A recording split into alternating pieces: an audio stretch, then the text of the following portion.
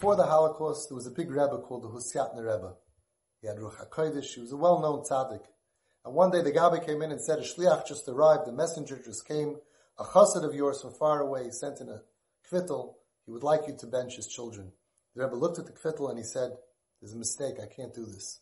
He's missing a name of one of his children. Shliach didn't know what to do.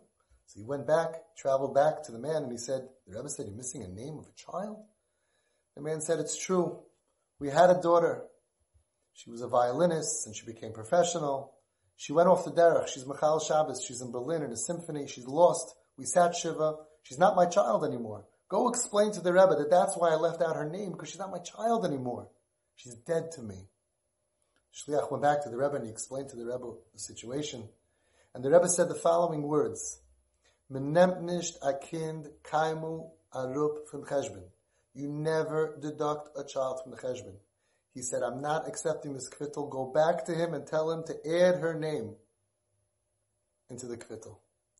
The shliach went back and said, the Rebbe said, Menemt nicht a kind kaimu arup from cheshbon. You can never deduct it. You got to put the name in. The man said, okay. You listen to the Rebbe.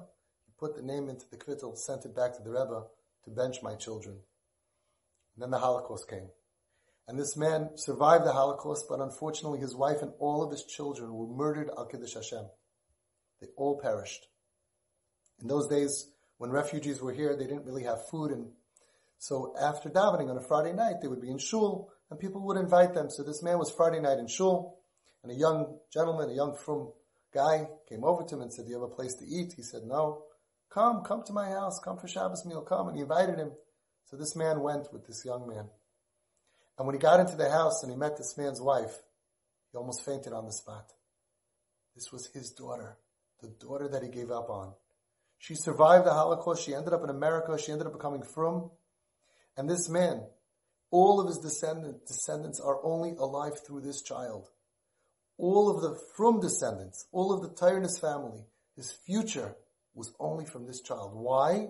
Because the Rebbe taught us, there is no such thing as ever deleting and giving up on a child.